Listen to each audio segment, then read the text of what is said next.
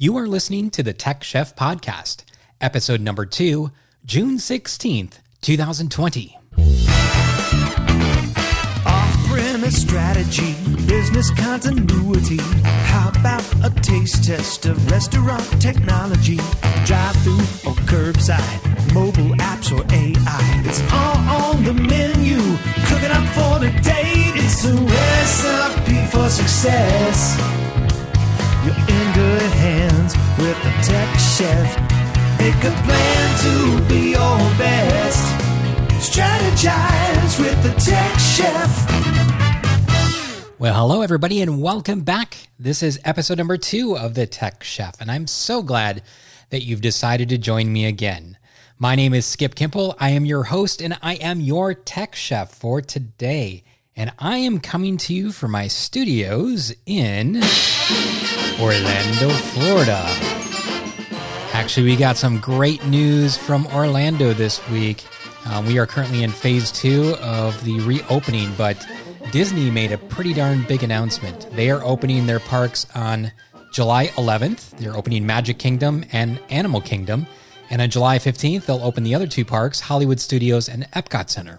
Now, why is that important to us Floridians? Well, let me just tell you, they're the largest state employer. They actually, just in Central Florida, they employ 77,000 people. 77,000 people. And last I heard, they had actually furloughed 43,000 employees just here in the center of the state. And I also heard that they furloughed 100,000 people worldwide, and that represents about 50% of their workforce. So that's pretty darn amazing. And it's so awesome that they're starting to reopen and starting to bring people back to work and allowing people back in the parks, because that will definitely spark the economy here, certainly in Central Florida, but throughout the state itself. In regards to conferences, I've received an email over the past couple of weeks in regards to FS Tech, which is coming up, I believe, in fall. And it was basically an email asking me if I had planned on going, what the situation was. Now, first of all, I would love to go to FS Tech because it is being held this year at the Hilton Anatole. Now, I don't know if you've ever stayed at that hotel before, but it is the epitome of Texas-sized hotels. The atrium area is unbelievable, and they have this moving sculpture in the area where there's some restaurants. I mean, it's just absolutely beautiful. So if you haven't been there, put that on one of your places to go, especially if there's a conference coming up. Now, here's my question for all of you. The question is, do you plan on going to any conferences this year? Is the fall too soon for you? I don't know the answer to that, and I don't know if there's enough information for me to actually make a decision on that. So I would love to hear from you. Are you going to FS Tech? And number 2, have you heard of any other conferences that are potentially launching back up again this year or early next year? If so, I would love for you to be able to reach out to me. Just drop me a note, and you can do that by either emailing me at skip@skipkimple.com or hitting me up on LinkedIn, Twitter, Facebook. However you want to reach me, I'm available. And remember, you can always leave a voice comment as well at 954-302-0851. Now, I would be remiss if I didn't tell you that make sure you go to skipkimple.com, because that is where I keep all the show notes for each episode. There will be several points in this show today that I'll be talking about different websites, and I will provide those links in the show notes. So I make it very easy for you just to go in, click on those links, and it will take you right to the resource I'm talking about.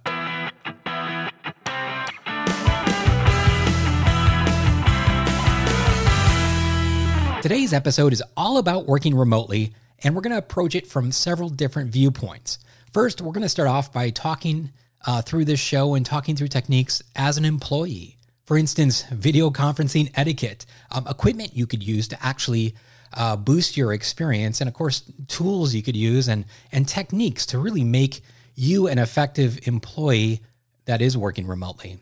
Secondly, we're going to approach this from the IT professional side, those that are responsible for the mobile workforce. We are going to look at moving assets to the cloud, providing the proper tools and the tool set for those employees to utilize, and of course, all of this security has wrapped around it, or the lack thereof, I should say. Now, this overall topic, I do realize this is not specific to the restaurant industry, but it affects each and every one of us because we are thrown in it regardless if we want to be in it or not. And this is a global issue, not just a localized issue or just an industry issue. So this definitely will be good material for you to take back to your team and to spread around to your colleagues, not only within our industry, but other industries as well. Now, as some of you have found out, working from home is not as easy as it sounds. For some, it's harder than others. And I think the three big pieces that I would like to start off this show with, and I'm talking specifically about those of you who are employees working remotely and finding yourselves in this brand new environment where you're normally used to going into an office and sitting at a desk and being very focused in front of the computer right there in front of your face.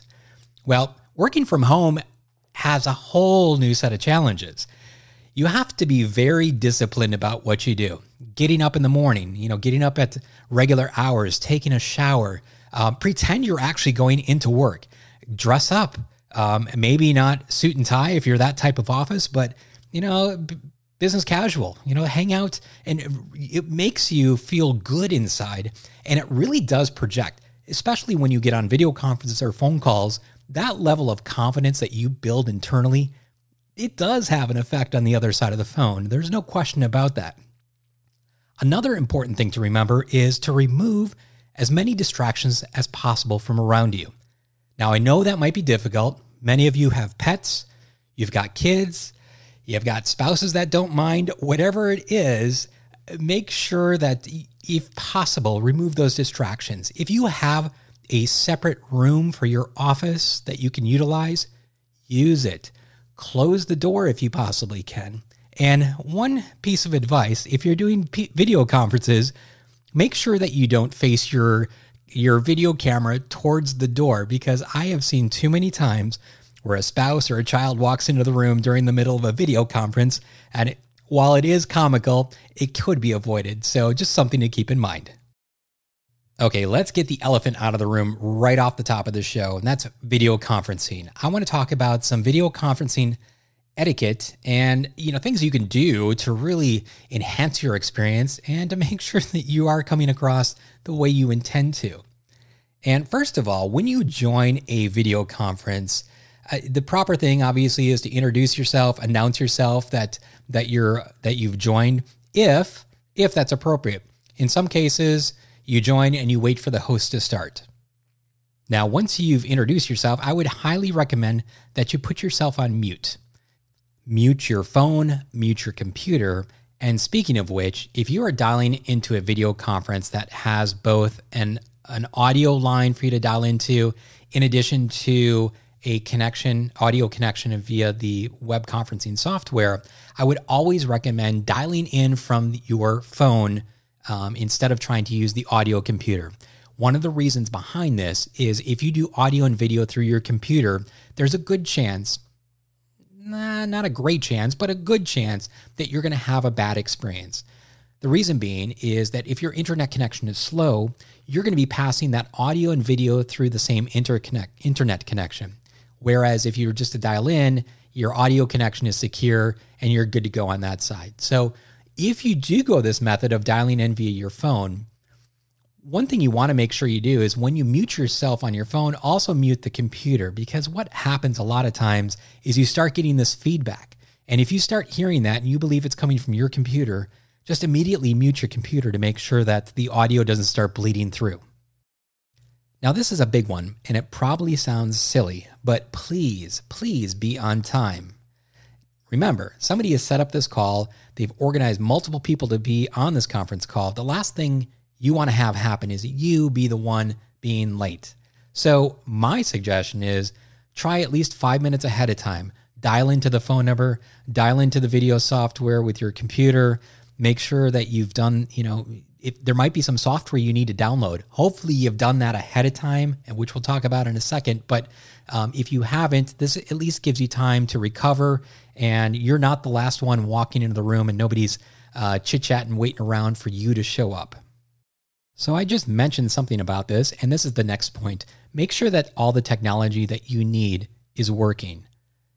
My suggestion is if you've received a notification about a video conference call coming up, like a Zoom conference or a WebEx conference, a lot of times there is software that needs to be installed in your computer. And please don't assume that you can automatically launch it on your computer, because if you're using a corporate computer, there's probably some restrictions on that limit you from installing software, which means you would have to contact your IT team in order to get that software installed. And more than likely, you're not going to be able to do that in just a couple of minutes before jumping on the conference call. So it's important to make sure that all the technology that you need in order to be on this call is actually working. Now, this point is pretty straightforward, and I'm surprised it isn't adhered to more often. However, over the past couple of months, I can tell you right now it is not. And that is, please wear work-appropriate clothing. Too many times I've seen people jump on these video calls wearing sweatshirts, wearing t-shirts, wearing baseball caps. Now, in some cases, that may be appropriate. However, more than likely, it's not going to be. Remember what I said at the top of this segment, and that was, approach your daily life working remotely as if you were in the office. When you get up in the morning, dress like you're going to dress in the office. Make yourself presentable. Now, you might have shorts on below the camera and you're just dressed up on top with a shirt and tie. I haven't seen too many shirt and ties these days, but, well, I take that back. Let me give you an example. I was on a board meeting call the other day, not for a company, but for an organization I sit on the board for. And I dressed up specifically for that day, and I wore a collared shirt, and I did not wear a jacket. I did not wear a tie. I didn't think it would be needed. However, I would say half the people on that call were wearing shirt and ties. So I even felt underdressed on that particular call. So it's important to, once again, maintain the environment you normally would in the workspace. Now, when your camera comes on, normally as you're joining a video conference, it's going to show you a preview of how you're going to look on video. At that point, it's kind of important to take a look at that, because this is how people are going to see you. There's a few things that you can do to kind of help frame up the camera correctly. One, make sure that your face is in the center and it looks good. I mentioned earlier, make sure your camera is facing a wall instead of a door, so that if somebody walks through the door, like a family member, and it's not going to be embarrassing for you. Also, doing simple things like placing the camera too low can also lead to unflattering and kind of awkward angles sometimes. So if the camera is directly facing you, that's probably your best bet. Speaking of the camera, if they can't see you because your lighting is poor, well, that's no good, because you're going to have these weird shadows. And for instance, if you have light coming from the back of you, if you're sitting in front of a window, that is going to be very distracting. So my suggestion, always make sure that there's light on the front of you, light not in the back of you. Now, there's also some interesting tools out there that you can use to help make you look better on your video conference, believe it or not. And once again, these links are in the show notes. So if you're interested, just go to my show notes at skipkimball.com, click on the links. It's going to take you directly to these products. One of the products is called Lumilight. What you do is you attach this LED light to the front of your computer, so it's facing you, or your laptop. It's got a little suction cup that actually allows the light to face you properly. And once you turn that thing on, you look like a superstar. You look like it isn't obvious that you're in a studio environment, but it does make you look a heck of a lot better. It shows your highlights and it reduces the shadows behind you. Now, if you really want to go crazy, there are a couple more things. There is a green screen that you can buy that will allow you to put it behind you. And sometimes it will allow you to, for instance, on Zoom, you can use a virtual background. Have you ever noticed on Zoom when you have those virtual backgrounds, it's annoying if the lighting isn't, or you see the edges around somebody or a glow around somebody? 9 times out of 10, that's due to the fact that they have bad lighting on them and they don't have a good background, and the software has a hard time distinguishing the difference between the person and the background. So if you had something like a green screen or a blue screen, that would make life a whole lot easier, and your software would thank you at the end of the day. You will look a lot better. Now, I know that's over the top, but there are some very cool green screens out there, one that attaches to the back of your chair, for instance, or one that's just a pop-up. It just pops up behind you and you can have it as long as you're on the video conference, and then you can fold it back down and stick it away. It's fun. You wouldn't use it every single time unless you have a really annoying, awkward background. Something to think about, something to try. Now imagine yourself sitting face-to-face with somebody. Remember those good old days of having a conversation face-to-face? What's the first thing you do when you're having a conversation with them? You look at the person's eyes. You need to do the same thing on video conferencing. You need to look at the camera. Do not concentrate on the video feed that's below the camera. That is very distracting. And when you do that, it appears that you're looking elsewhere and you're not paying attention. So once again, look at the camera. And I know it's going to be a little awkward to begin with, but trust me, it's going to do you a world of benefit by doing that, because people will be making direct eye contact with you at that point. Now, here is a biggie that you need to pay attention to. Pay attention. When you're on the video conference call, remember, people are looking at you. It's important to pay attention to the conference.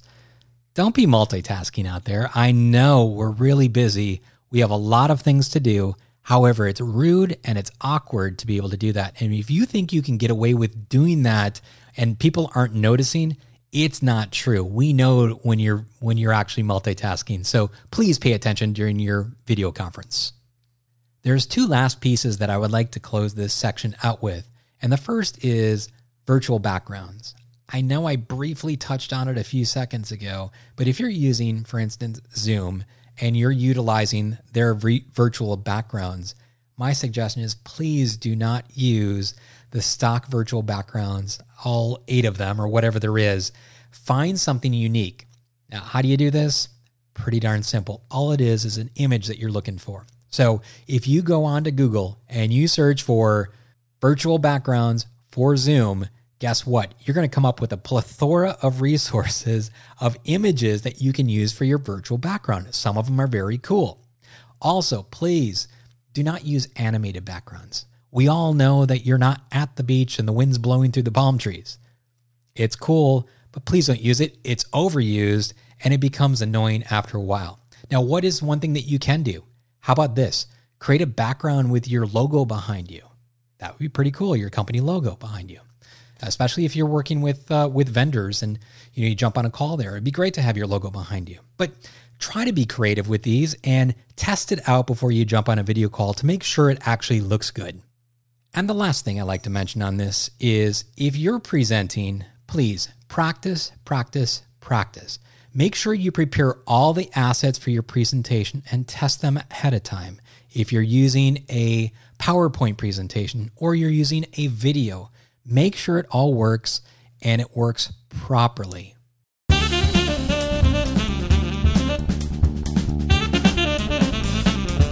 Okay, we've talked a lot about web video conference etiquette. Let's talk about some of the web video conference software and services that you can use.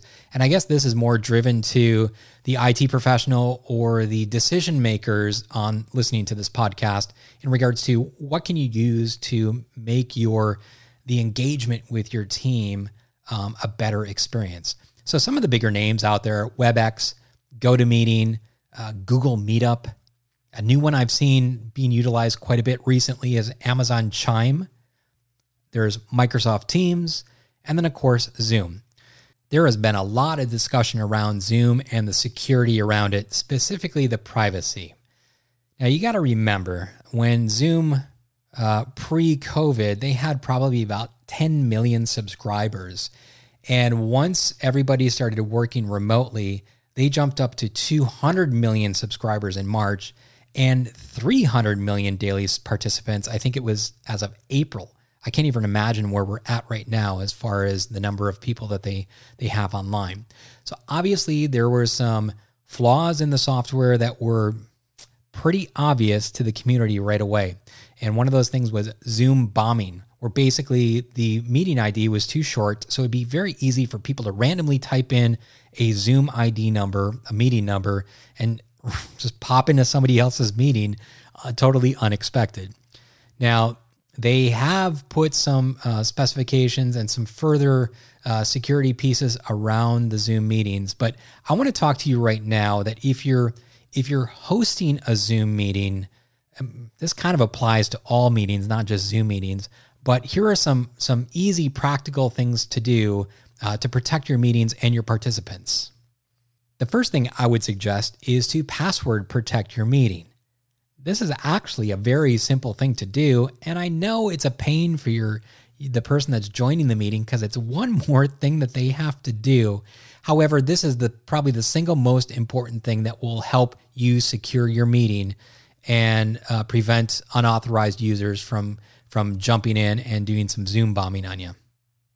Another thing I would suggest is to turn on the option, if you have the ability, to disallow others of joining the meeting before you do.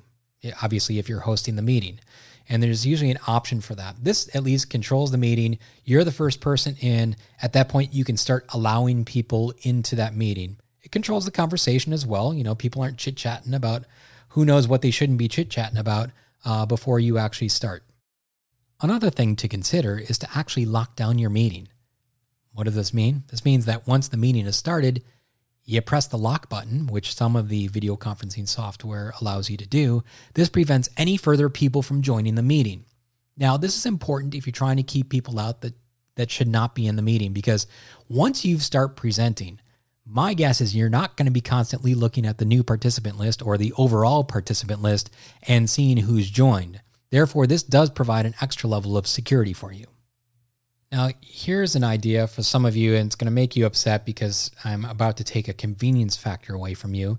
But for instance, in GoToMeeting, you have a permanent room that you create. It's probably based upon your name, Skip's Room, whatever that is. And it's an easy link for people to click on and start up a meeting. I would suggest not doing this, especially if it's a very important meeting. I would use a randomly generated number or ID login, which, if you in GoToMeeting, if you just say generate a meeting, it's going to give you that meeting ID. But by using that generic, or by using that login that's personalized to you, you're really opening up the possibility of people joining the meeting and bombing your meeting in a way that you don't want to have happen. Now, with everybody working remotely, I think a very dangerous aspect is file sharing. And I think that's an area that we really need to concentrate on from a security perspective, and that is in the video conferences, please do not allow file sharing. You are going to lose control of your company data if you do allow this. When you launch your web conference software, especially if you've been using it for a while, if there are any security updates, I would certainly do them. I think we're seeing security infractions happen daily, and these companies are releasing updates very periodically. So once again, if there are updates to your video conferencing software, please do them before you start the conference call. Now, if you're one of the decision makers out there that are trying to determine which piece of software is best to utilize for your company, there are some things, especially pricing considerations, you need to keep in mind. And all of these features really do affect the pricing. First, the amount of attendees or hosts that you want to have on a particular call. That's probably the number one thing I've seen as far as a pricing structure. So you can get away with 50 people at a time or 100 people at a time or 200 people at a time. Usually there's pricing structures specifically for that.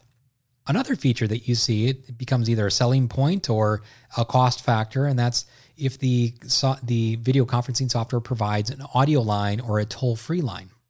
Now, there is also some great collaborative features available out there, like whiteboarding and screen sharing.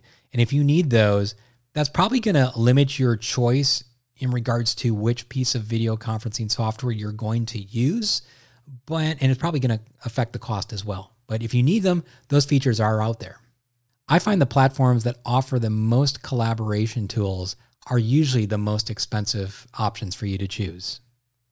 Now, other features to consider, obviously, are the recording of the sessions, the quality of service, and being able to export out an attendee list, for example.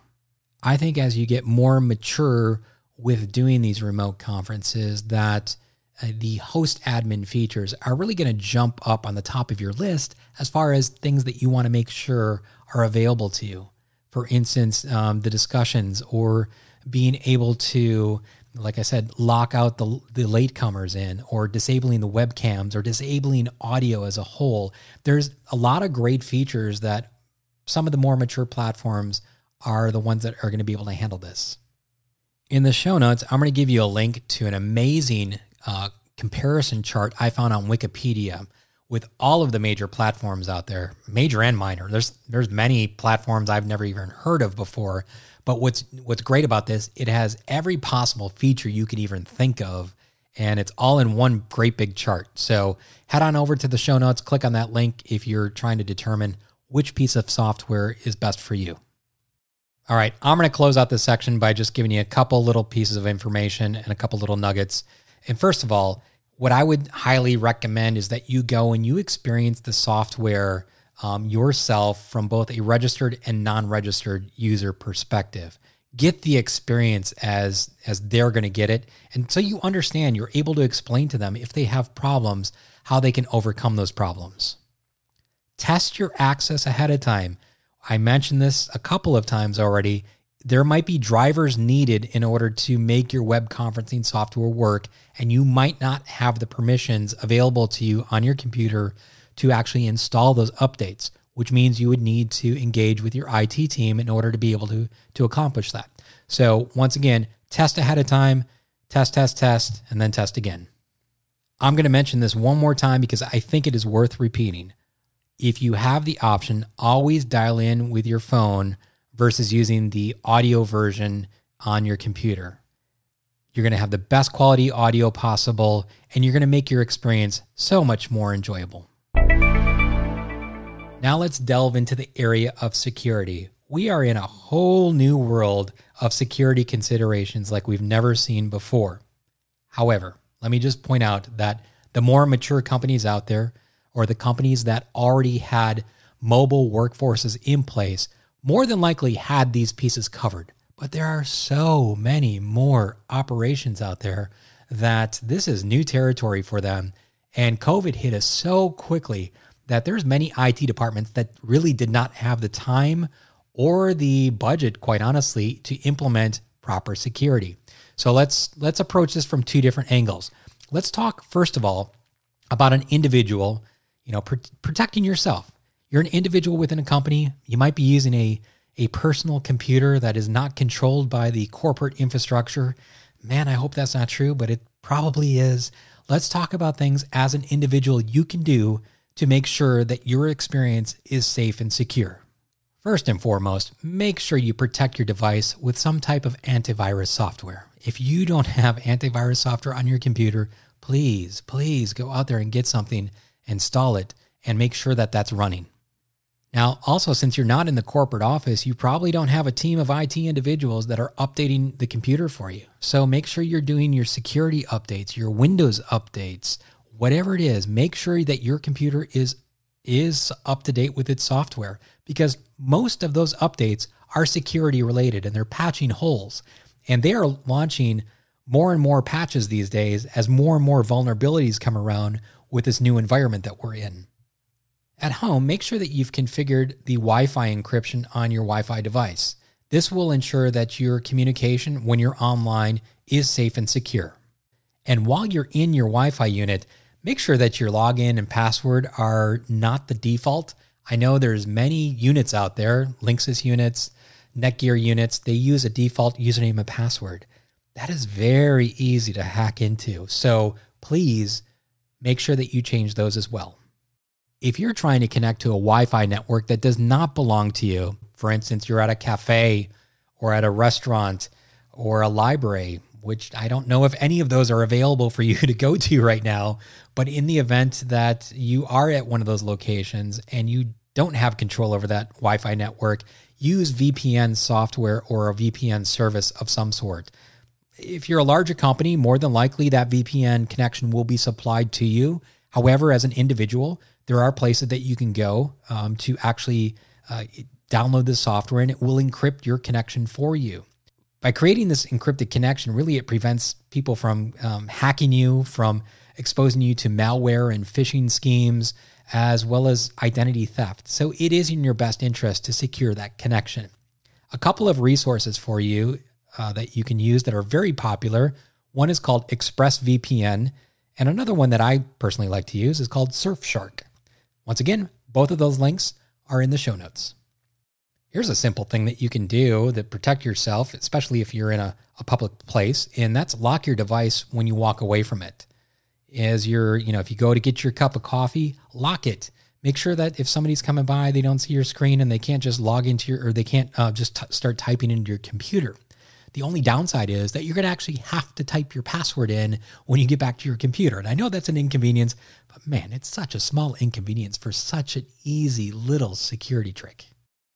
Create strong passwords. Please don't make weak passwords. Hopefully on that computer, especially if it's a corporate device, has a policy in place that ensures that your password has the proper strength to it. I think now more than ever, you guys really need to stay vigilant, clicking on email links where they're asking for credentials or unusual requests.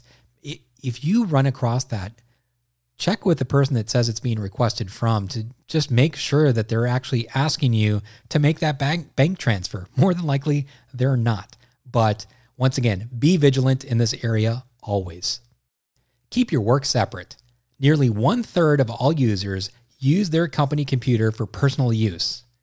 Now, this not only affects productivity, but it also affects security. So once again, use your work computer for work and your personal computer for personal items. Man, we've talked a lot about security, but let's talk about just some really good practical concepts to keep in mind in this new remote working environment that you find yourself in. This will help you maintain a professional rapport within your company and to make sure that the company understands that you're an effective remote employee. First of all, track your progress. Be ready to report on what you've done and really how much time it took to do it. Try to work normal business hours, normal office hours. If the boss calls you at 9 a.m. because he normally calls you at 9 a.m., be prepared for that call. Don't be just rolling out of bed at that point.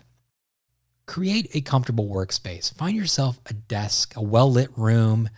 Make sure that you're constantly standing up, you're stretching your legs, you're drinking water, you're getting plenty of sleep, and most importantly, don't skip meals. For some of us workaholics, working from home really can be a negative thing because that's all we do is work. And it is true, you do forget to drink and you do forget to eat. Okay, it's time to turn things around here a little bit and get a little more techie and really talk to those that are running departments or are responsible for your remote workforce. Now, with all of these new devices floating out there, it's important to make sure that your staff or your employees know what to do in the event that their device is lost or stolen. And that includes knowing who to report it to. And staff, I know from personal experience here, they tend not to report lost or stolen devices right away in the fear that they're going to get in trouble. So it's important to create this blame-free environment for that. One area that I'm seeing being ignored out there right now are work schedule policies and expectations. They really need to be communicated by the management more frequently. In my research of remote working hours, there's really two thought processes I've seen on this out there. First of all, either make them abide by strict working guidelines or stop telling them to work at 8 a.m. The data seems to show that the second thought process of having a more flexible schedule seems to be more productive. Leaving the employee alone, for instance. Work performance is not about hours. Encouraging collaboration really keeps your teams engaged. And setting up, for instance, a virtual water cooler to allow your employees to exchange ideas and be together again would be very effective. And last but not least, be transparent, communicate everything. I said this before, I'll say it again. Now, those of you running the tech departments, let's talk a little more detailed here in regards to what kind of tools you need to make available to your users.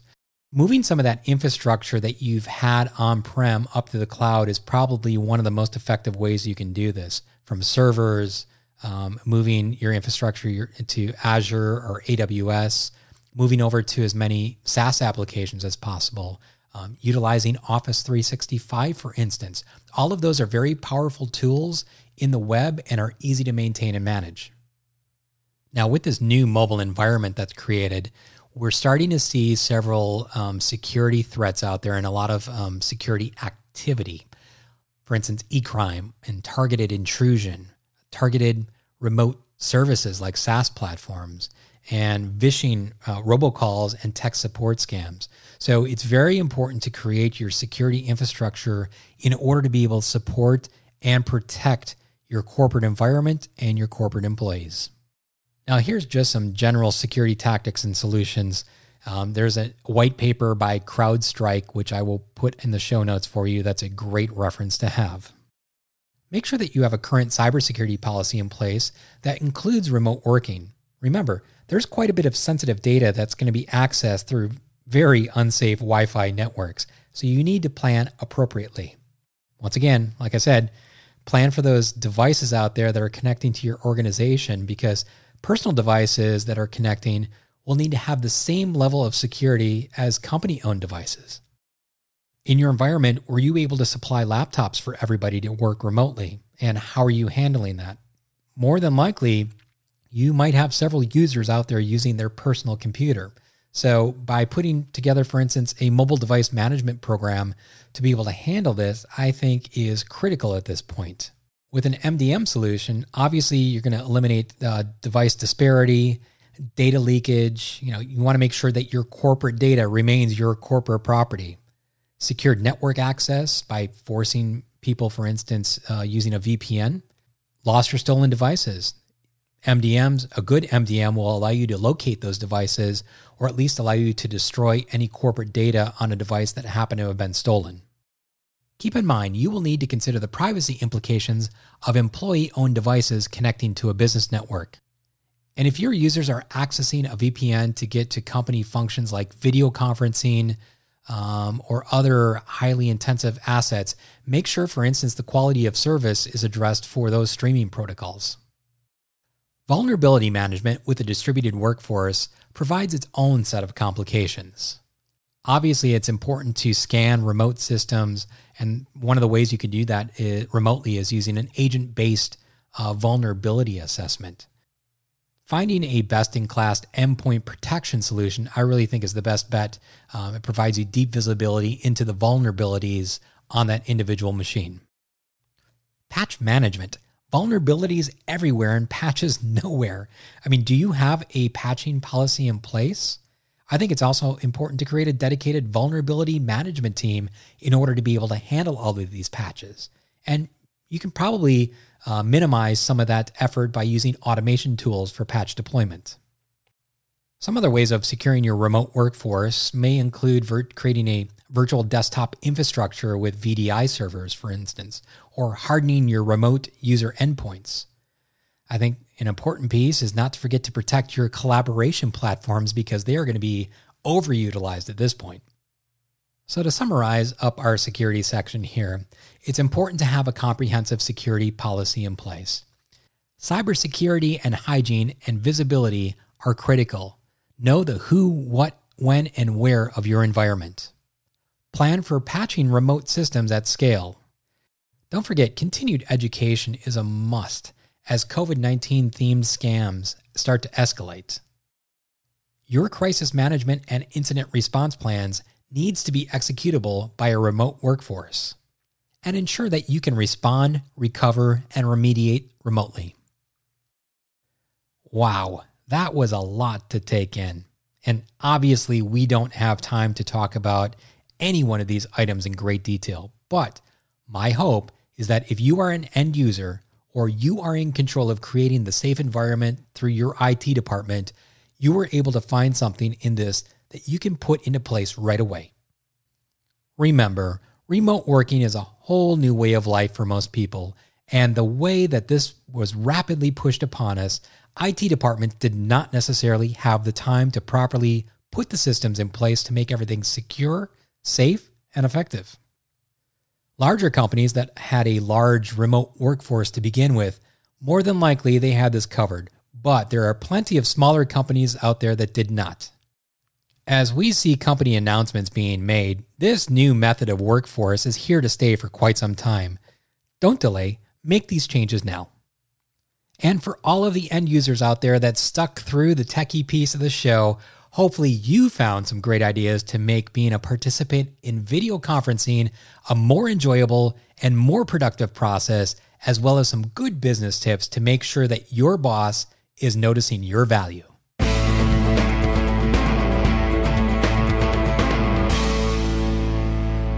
Well, that's a wrap for this show, and I just want to remind you, show notes are found at skipkimball.com. You can also find me on LinkedIn, Twitter, and Facebook. If you have any questions about anything on the show or would like to make a suggestion for a future show or just a general comment, call our comment hotline at 954-302-0851 and leave a voice message. Also on the website, on the right-hand side of the screen, towards the middle, there's a little icon to leave a voice comment. And as of now, you can subscribe to the show on iTunes, Google, Spotify, iHeartRadio, Pandora, Stitcher, you name it. Wherever you get your podcast from, we should be there. And if not, let me know, and I will make sure that the show has been submitted. It's kind of cool. The other day, I told Alexa to play the Tech Chef podcast, and guess what I heard? And speaking of iTunes, I'm currently running a contest until the end of the month, and in order to participate, what you need to do is go on over to our Tech Chef podcast page on iTunes and leave a comment for us, leave a review. And at the end of the month, I will randomly select a person that's given us a review, and I will be giving them a $25 Amazon gift card. And since it's June 16th, I have to say a very happy birthday to my wife, who her big birthday is today. We're going to have a great weekend together, so I just wanted to give her a quick shout out. There are lots of other shows you could be listening to, and I want to thank you for taking the time to listen to this one. Next week's show is on June 23rd, and we are going to be talking to Danielle Gazzetta, who is the Senior Vice President of Growth Hacking for Smoky Bones. She's a very good friend of mine, and we have lots of great technology and marketing conversation, and of course, great ideas to share with you, and I can't wait. I really do look forward to talking to you again soon, and until that time, stay hungry, my friends.